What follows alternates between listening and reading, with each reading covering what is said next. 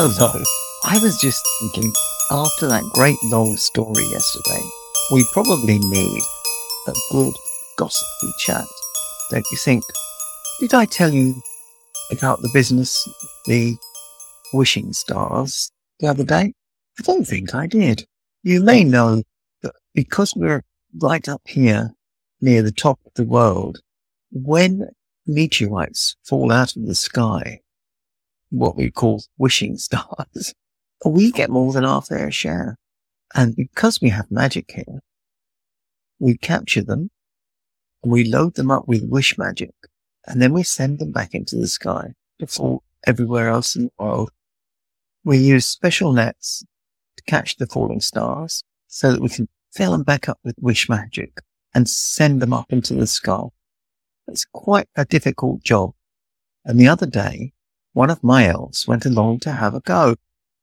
And he seemed to get the hang of it straight away. He was doing really well. He caught star after star. Then, oh no, he made a big mistake. And he caught the North Star in his net. That's no good, is it? How on earth would I get back home if I didn't have the North Star to steer by? And it was all tangled up in his net. And we couldn't get it out. We just couldn't get it out.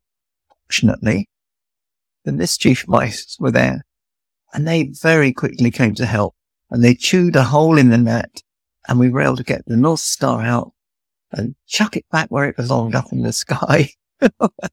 Otherwise, imagine trying to get back home after doing all my deliveries. I don't think even Rudolph would be able to get me home those nights, would he? It's probably time for a joke. What do you think? Okay. This was sent in by Alicia. Thank you, Alicia. I think.